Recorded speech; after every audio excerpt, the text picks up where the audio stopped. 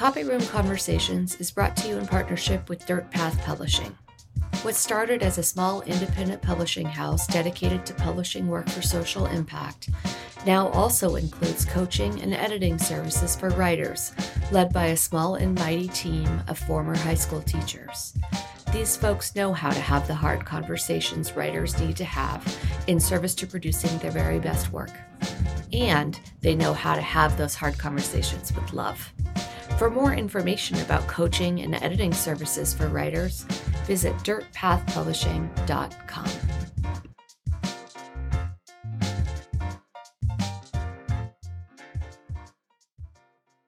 In many ways, Tovi and I are the soul sisters of our mutual soul mother, Pam. Pam mentored both of us through the mid-90s, meeting us just where we were and sparking our fire with just what we needed.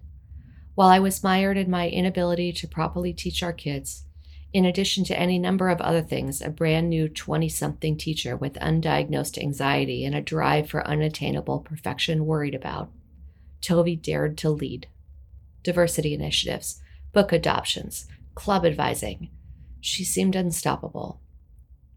One of my favorite memories of Tovi is when she and our friend Sharon danced with the African American Student Union kids to Mariah Carey's Fantasy. I was and am in awe of her. She was the one who invited us to the Mobs lunch that first day of professional development in our first year of teaching. While I wanted to, she's the one who made it happen. When Pam invited everyone to Yosemite later that year, she talked me into going. When I wanted to go to a conference, she's the one who sent me the paperwork and then bugged me until I sent it in. She called me in to talk about my propensity to think of myself as a white savior, my propensity to defer to others when my idea was better, how I needed to demand better for myself in my classroom, in my marriage, and in my life. In this episode, you get a glimpse of that fiery young woman, now firmly approaching 50 years old, just like me. She's done extraordinary things in recent years, and my guess is she's just now hitting her stride. She has an ability to strip things down to their essence and present it back to you in a way that makes you think, of course. She's generous, direct, supportive, and like Pam, demands that people in her life live up to their potential. She's taught me more than any other contemporary about what it means to belong to one another, and that there's no such thing as other people's children. What I've told folks is that my pure and full intention with this podcast is to nourish my teacher friends who are so malnourished currently. And I think about the privilege that I've had with all of you and the fact that there is no teaching career for me if it wasn't for all of you. And so one of the best things I can do is be a conduit to bring folks to you and bring you to those folks. So that's my stated intention for our time together, is to nourish people with your wisdom. And so that's it. That's it. Beautiful. I absolutely love that intention. And collective wisdom, I think, is what keeps this sector, the education sector, if you will, going. It's all about our communities, people that get the work. Like so many people can't commiserate in the same way. It's so true. What do you think that, I know this is off topic, but I'm just curious just if you have a read on what's the missing piece for some people when you say some of us get the work and some of us don't. Are you able to articulate yet what that means? Not everyone goes around giving medical advice, but everyone goes around giving advice around teaching or schools and whatnot. And just because you've been through school doesn't make you an expert in education. I think it makes you definitely an expert in giving feedback about how the experience impacted you. But there's not a lot of reverence for the profession as a calling, reverence for the profession in terms of every career that exists, we create and contribute to. Whether we create that exact career directly, we have educated the mind that created the career. and that created the new invention, that created the contribution to Forbes, whatever it looks like, it happened on the backs of educators. And our society, I think, just really underplays and undervalues our role and contribution to children and to the creation. Really, what I've been saying is the creation of humanity in so many ways. And this is a little bit of a digression, but I want to just name that I've really been sitting with this problem we have called racism, and the power that we have as teachers and as an educational system to mitigate the harm of racism in like 20 to 25 years, Nicole. It's like if we dealt with it from K through 12, K into even some post-secondary, people would be more equipped to be more connected, more equipped to even talk about disconnection, more equipped to talk about matters of race. And, you know, a lot of the work that we're doing now is working with adults on how to do this. And I'm like, we contribute in so many ways if we just gave some focused attention to some of the challenges that we're experiencing as a society with kids. It would almost like we'd outgrow them because the kids would be comfortable. I love that. And, you know, to a certain degree, I've seen a significant change just around the issues of gender and sexuality from when we first started teaching in 1995. You couldn't say the word gay without a smattering of boys making some sort of joke or dumb comment. Now I think about what our kids are able to do and be and say and explore and think about and learn and read. And that's, you know, in 25 years' time. So I love this idea of outgrowing it. You know, if we committed as a system that this is our goal within this generation of kids, what could we do? You know, what extraordinary world we could have if we did that. So let's start with you as a little girl. And we all kind of bring our own unique lens to the conversation. And I think at least in part that starts when we're little and our experience with school. We either had a beautiful experience and want to replicate that, or we had a terrible experience and we want to be a part of changing that. And then there's also some interesting questions about how you were raised and you know, what you were led to believe about yourself and your power. And so I'm just wondering if you could take us back through what experiences brought you to the classroom to say to yourself, I want to be a teacher. I mean, you were a double major at Cal, right? You didn't have to be a teacher. You could have been anything. So help us see your lens and bring us up to 1995 when you took that job. Wow, I love that you say that. You could have been anything, because that's what my grandmother said to me, my West Indian grandmother. And she said, you know, you can be more than a teacher. We don't have to do that anymore. So from an ancestral perspective, she was like, you don't have to be a nurse. You don't have to be a teacher. You don't have to be a domestic. And that, you know, our family has sacrificed and given you all of this, and you can be anything you want to be, and you're going to go do what? So, you know, not be a lawyer, not be an engineer, not be the news broadcaster I thought I was going to be. And for me, I loved school. I really, really loved school. I loved the structure of it. I loved the social aspect. I loved the supplies, the school supplies, and and organizing my stuff. So I never thought I was going to be a teacher until I got to UC Berkeley. But let me back up a second, because my school experiences were diverse enough that it did impact this one significant event at UC Berkeley that impacted the trajectory of me going into education. And that was that growing up, I went to really diverse schools in prosperous middle-class areas because my mother lied about our address.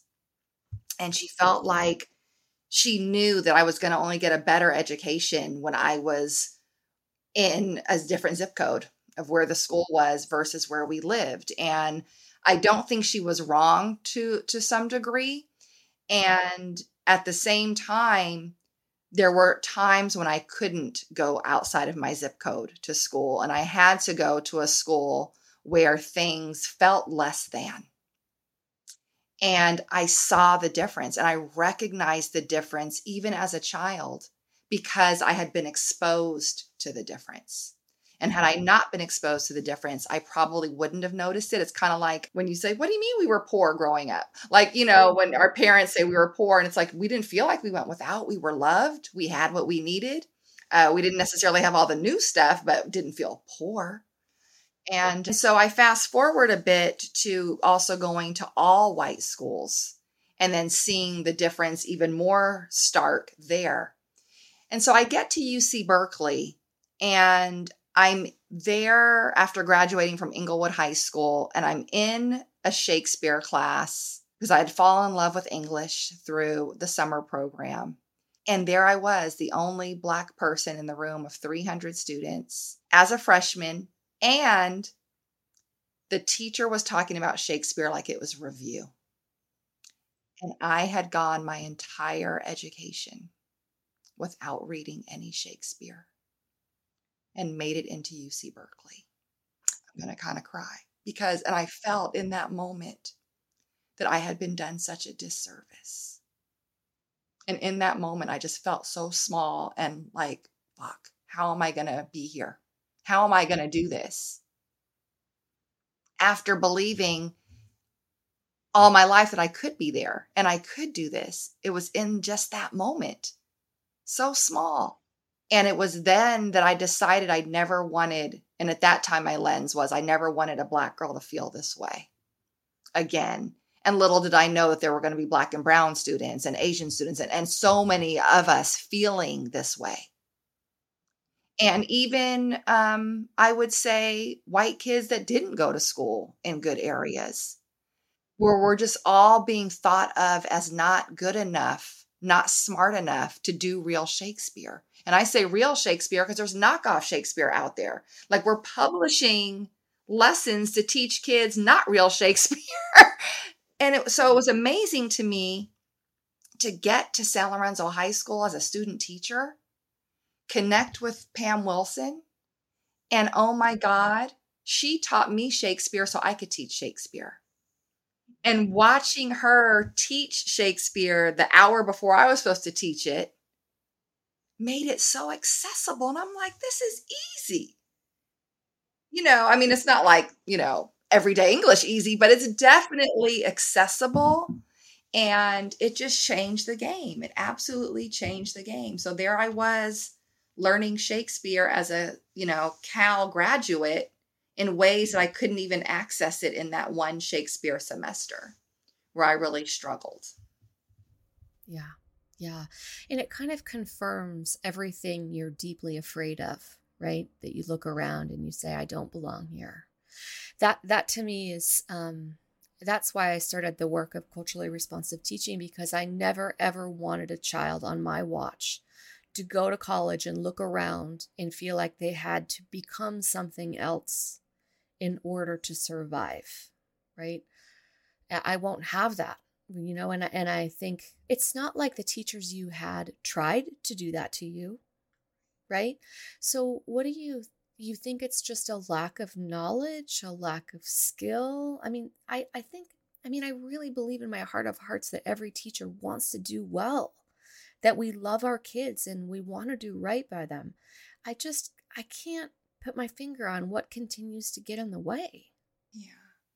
I feel like our belief systems get in the way.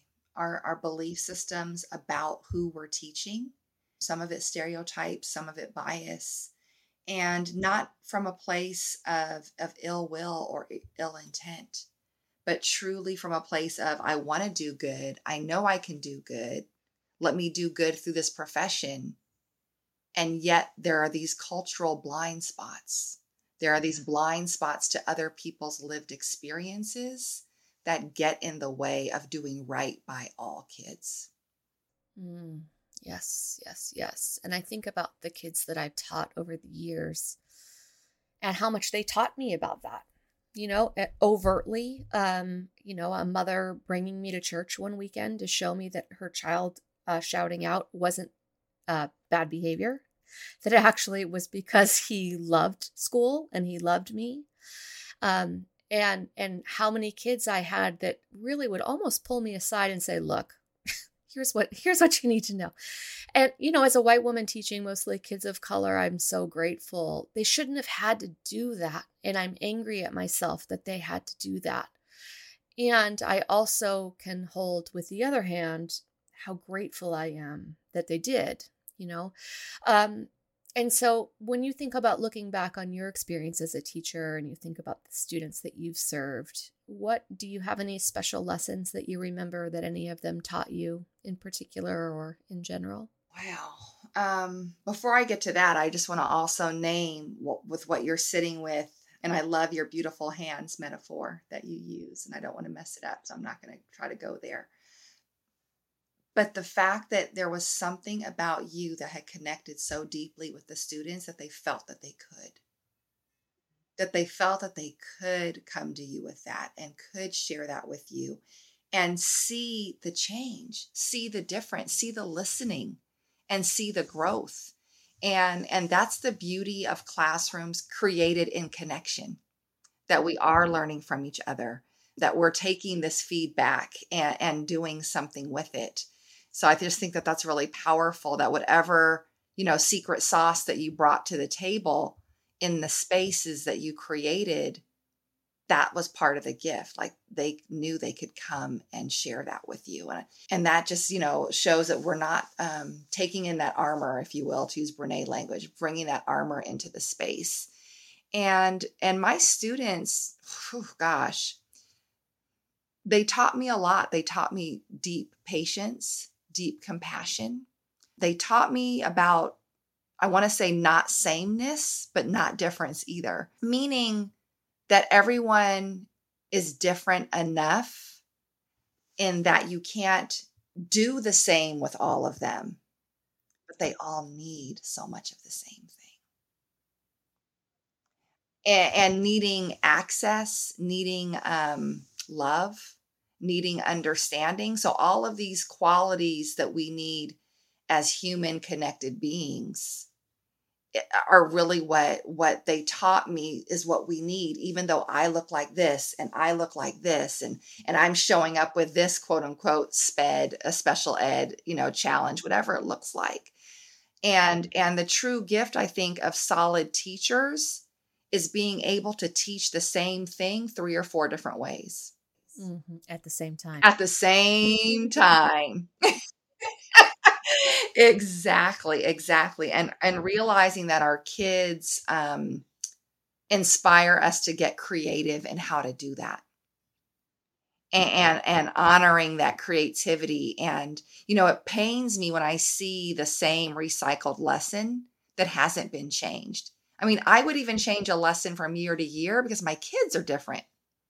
So, the content of what the information is might stay the same because of standards or whatever. But the way that I'm going to go about teaching it, I have to look at who's in my room.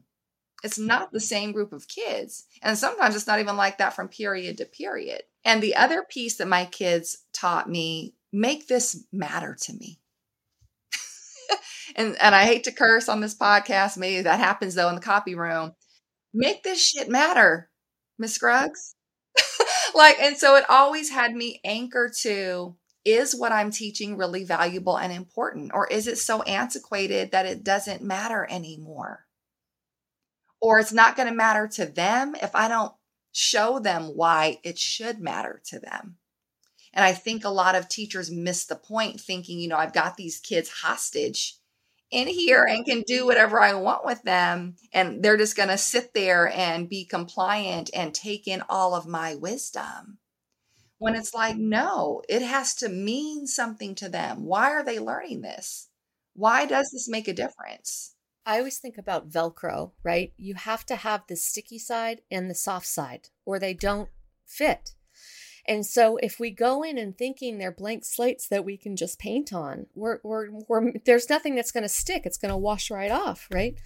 Do you have a memory of a parent or a caregiver? I have a few different ones. I know a lot of my work is around racial healing and equity work and whatnot. And I'll never forget, and this is kind of like a backwards lesson a little bit. I'll never forget back to school night, or no, it was report card night. Report card night. And a white student, a young white girl, ninth grade, came, and she was so excited for me and this is when I was still student teaching, actually. I was still student teaching. So there I am at the table with Pam Wilson, and we were actually standing up at this time and not sitting down to meet this girl's father. And she brings him over. She's all excited. I want you to meet my English teacher. I want you to meet my English teacher. And he thinks she's going to introduce him to her favorite teacher, Mrs. Wilson. And she introduces him to her favorite teacher, Miss Scruggs. This young Black woman who looked a click older than his daughter.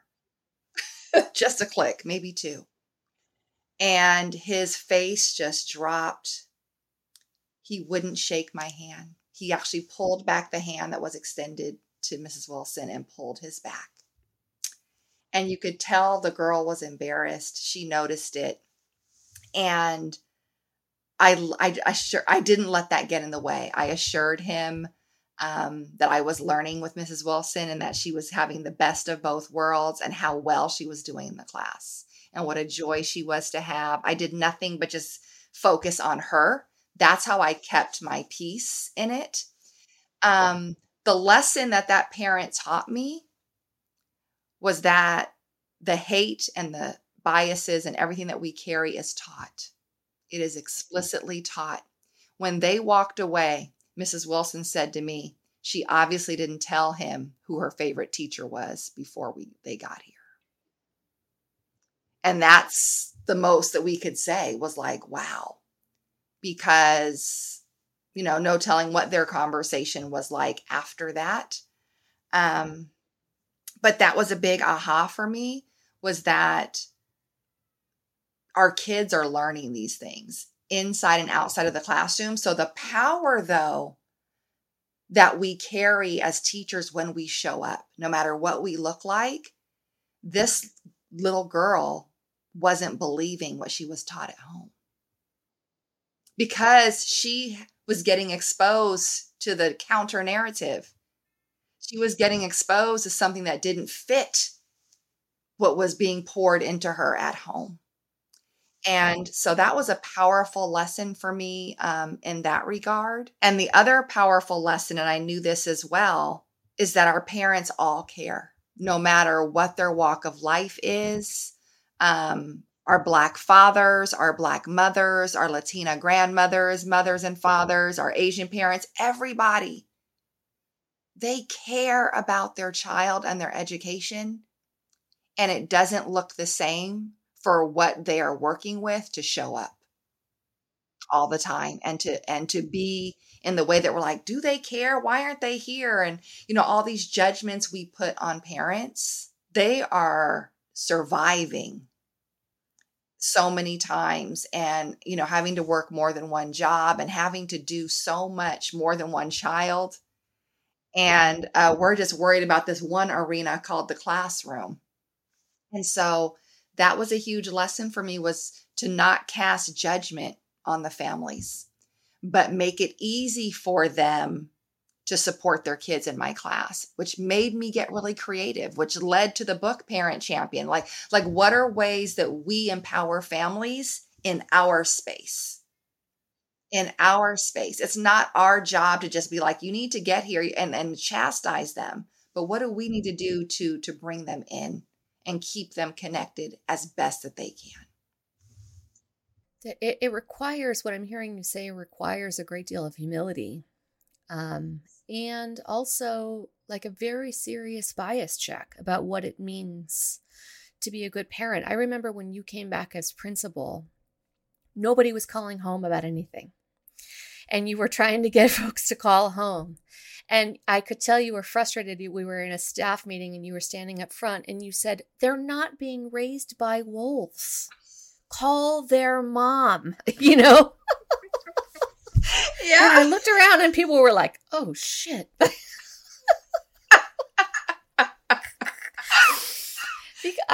It's so fascinating to me. And really, I was not good at calling parents myself until I became a parent. And I realized, oh my God. And I remember I had this one girl who, she ended up getting a D. And this was in the days when you deducted grades for tardies. And you had so many tardies and then your grade would drop. And her grade had dropped to a D. Now, in fairness, she had a whole lot of stuff going on that wasn't about school. In truth, I needed to call the mom about her tardies, and I never did. And the mom showed up at report card night and was like, what the hell is this, right? You have made it so she can't apply to a 4-year college. She's a senior. And I was like, oh my God, what have I done? Because, of course, she's responsible. Her daughter's responsible. Of course, all those things. I didn't do my part. And as a child of a single mother, I should have known better because my mom didn't know what I was doing half the time. She was at work, right? So when I think about this notion of parents and families and how we have to enter, one, with humility, and two, with owning our part. I know that was a sidetrack, but I just remember that so strongly. And now as a parent, feeling so desperate to hear about how my child is, you know? And every parent feels that way, like you said, every grandparent, everybody. Yeah. Let's transition and talk about mentorship. We share, I call Pam my 3F mentor, first, favorite, and forever. And we were lucky enough to be raised up by her. Pam was like our soul mother, our teacher mother, she taught us, you know, just like she does with her kids. She came right to where we were and ushered us along. And so I want to hear from you about your experience with Pam. And then also this whole thing we entered, you and I, with the Malbs. You know, Pam was telling this story about how they used to go to that little restaurant. I forget what it was even called. Baker Square. Baker Square, yes. And talk about things like mustache hair and menopause. And the first day, I remember you said to me, let's go to lunch with them. And I was like, oh, I don't know. And that's so like our relationship, right? You're so audacious and like, yes, of course we are. And I'm like, okay.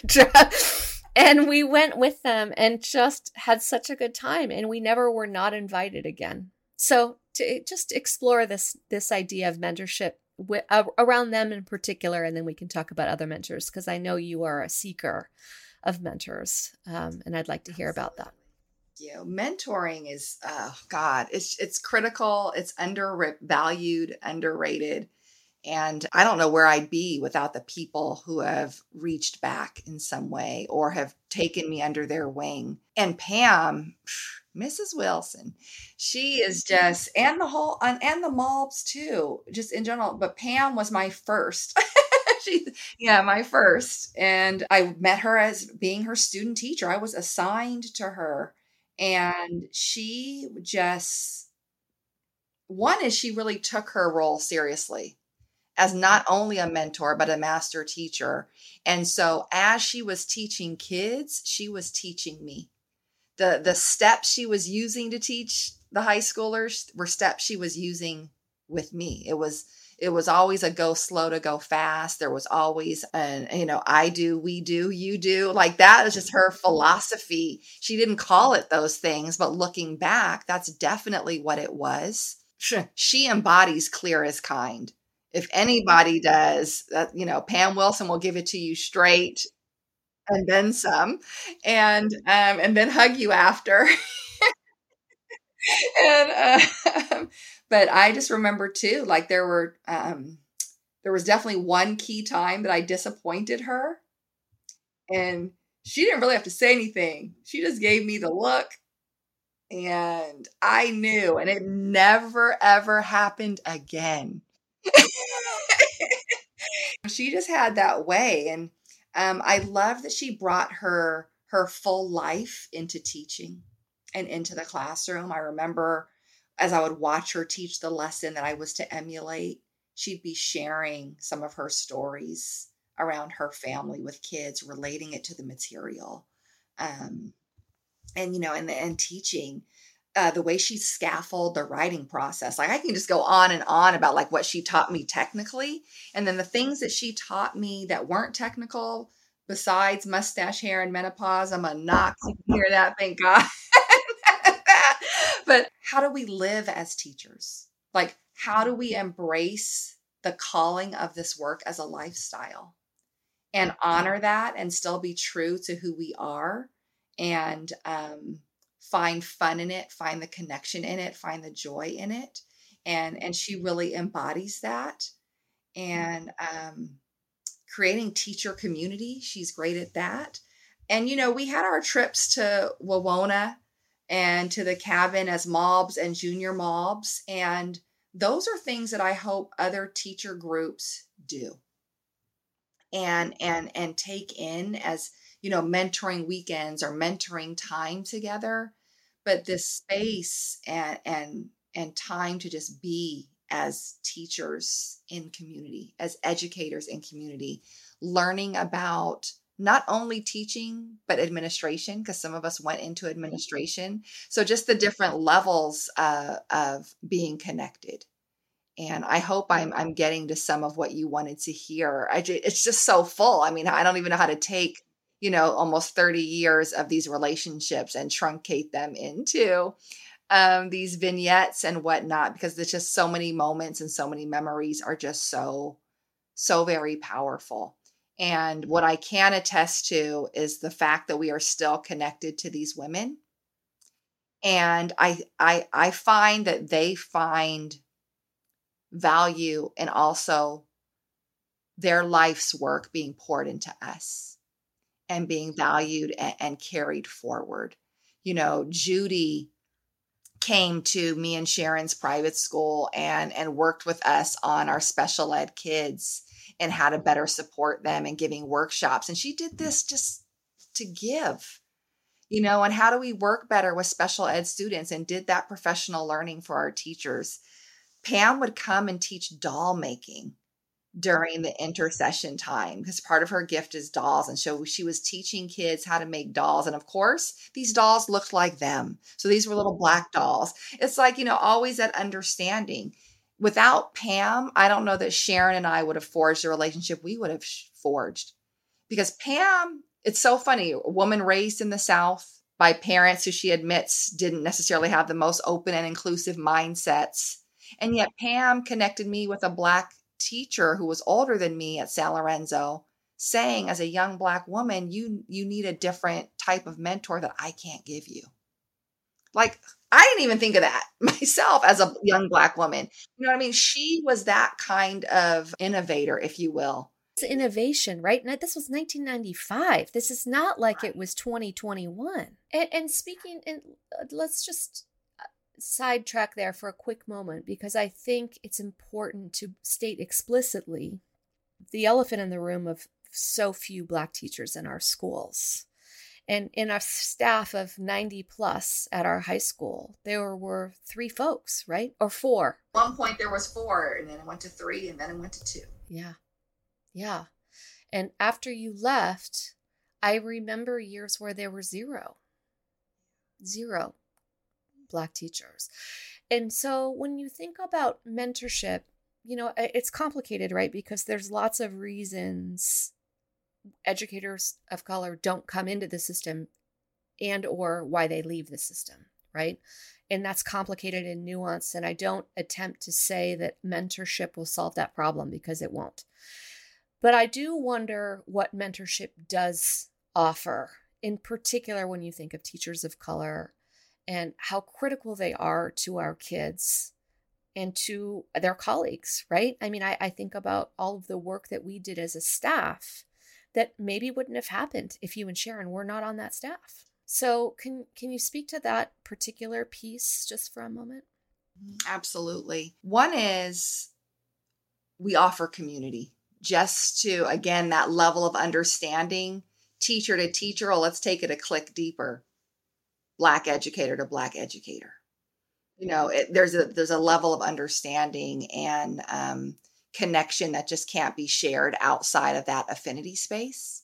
And so that's really important in keeping us going and keeping us connected and finding the value in being together. I remember when I was principal, even one Black teacher in particular, she would always just come to me and she said, I just need to talk to my Black girl for a minute. So she could unload on the racism that she may have just experienced with a colleague, or, what dynamic is happening. And so that piece is really, really important. I think it's critical to name that when there are very few teachers of color, it means that our students of color are not seeing adult professionals in an educational academic space that look like them and can learn from them. And that is a disservice. Just across the board, it's a disservice to not see your reflection in that way. And so that, I think, is important to name and own. That is often problematic. I'm not stating anything new, but I just want to be sure that gets highlighted. So when I came back as principal, one of the things that I was really proud of, and that we did this I want to say my third year there, and could not have done it without the English department. We did a career day. And I had this vision, right, of this big, huge career day. And they were like, what do you mean the whole day career day? And I'm like, no, we're talking school to career. Our kids need to hear from people in the field. And we had over 70 mentors come. And what freaked the staff out was like, they were like, well, where are we going to find all these people? I'm like, we're going to find them in our networks. And it was so interesting because I was always integrating the equity and inclusion work. Sometimes it was more explicit, but it was always integrated. And I said, so this is the thing. Everyone that we bring in has to reflect our demographic group by percentage. And that was another aha moment in that staff meeting, when the oh shit look on the faces was like, well, I don't know any Asian professionals. Well, what do you mean? Well, I don't know any Black medical people either. I mean, they just started naming who was like missing from who they did business with, who they took their kids to see as pediatricians and dentists. I mean, it was very illuminating on a lot of levels. But that day was so powerful because we shook the trees, we reached out to our networks, and we got in the whole gamut of like blue collar to the PhDs and bringing in the demographic group. So we had a huge room of mentors there to speak to students. So that also meant, the girls and boy, the gender demographic, the ethnic demographic. We were also did our best. We didn't have exact numbers, of course, but we made sure where there's some people who didn't identify as straight or identified as trans. So we really did our best to bring in people that were diverse and to really have students be able to choose who they were going to see. And it was really amazing. That's such a blessing to be able to look back and think about something you feel really proud of like that, because teaching is so relentless in its expectations. And to be able to look back and say, I did this thing really intentionally and it really served. That's like, oh God, that's got to feel really powerful. I hope that people can take that as an opportunity to think about a time they can look back, that they were very intentional and that they had a moment. What do you feel like is the hardest thing that you learned in your years in education in our schools? I don't think I got it right, and I'm still trying to figure it out so I can be of support to others. How do we truly make the career sustainable? Everybody's tired. Everybody, and I don't mean like pandemic tired and like regular tired. I mean, it's a hard lifestyle in this society before the pandemic. And now it's even more so, but it's like, I felt like I choose my own livelihood and joy by absolutely leaving a career I loved. Yes, Absolutely I felt loved. the exact same way. There is nothing that makes me feel more alive than being in the classroom. Nothing. And yet there was also nothing that drained the life of me more.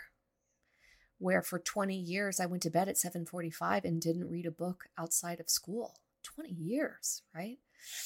Yeah, I feel the same way. How do we make that more sustainable? And it's not a simple answer. It's not like, take care of yourself, take a mental health day. This is a systemic issue, the expectations that we have of our teachers. And two, a running theme as we've gone through these episodes, or as I've gone through these episodes, is this thing that I don't know if the profession attracts, but we all are struggling with this expectations of ourselves. I'm trying to be perfect. I'm trying to be everything. I'm trying. And it's just not okay. No, it's not okay. And there's more. I mean, one, there has to be systemic change. And two, there has to be like leadership change in some ways, like the mindsets of our leaders. Like perfectionism doesn't help us. Emailing late at night, emailing early in the morning, emailing on the weekends, and actually expecting that expectation with those who you serve is not helping. So there's a lot of mindset work that has to be done. But again, when I say systemic, one is salary. I mean, and people say, oh, it's pay. And some people even say, if we pay you more, it's not going to make you teach better. And I disagree, because I believe that if we were paid better, we could get support that we need. We could actually hire for some of the support that we need in our lives to allow us to do our jobs. In other countries, teachers have drivers, teachers have house managers, like teachers have support that allows them to perform, that allows them to do these things. Fascinating. I've never thought about that, but I think about when I was a young mother and a teacher, what it would have meant for me to be able to hire someone to clean my house. Oh my God, it would have been a game changer. That's fascinating. I have never thought about that it buys certain freedoms in other areas so that we can be the thing that the profession currently demands. Even like a new position, like I want a night duty position, someone who wants to go to games and work nights and do all that. I mean, as a principal, we had, 270 something days in the school year, whatever it is, something crazy. And I worked 1 year, I worked 193 nights and was still expected to be back early in the morning after working at night.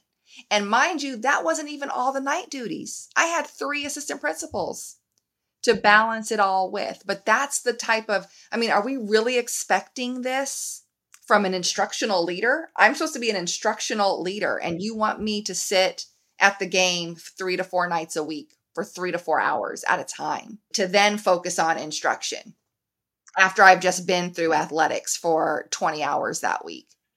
It's not a clear balance. And so there are things, again, where I'm like, why can't someone be in charge of the night games and night duties? That doesn't have to be an administrator necessarily.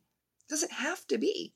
These are just antiquated ways. Exactly. Be a whole separate job. Yeah. Yeah.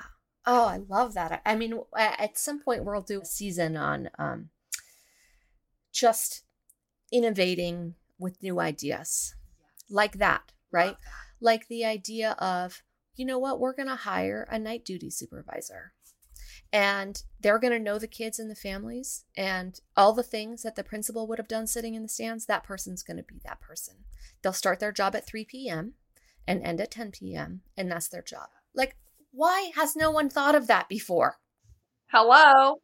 And I'm even willing to even venture even further. Like, if you have to have this other type of admin on campus at all, then let me be in my office doing instructional leadership things. Like, let me be planning the PD.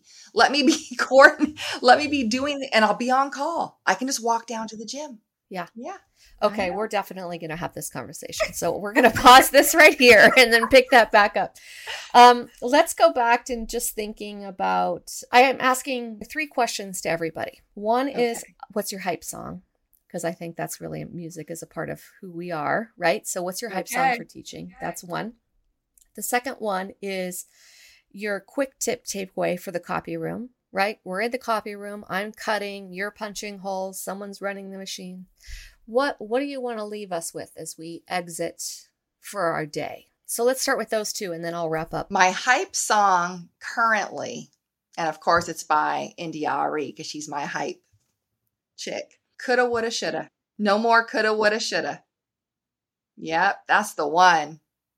That's the one.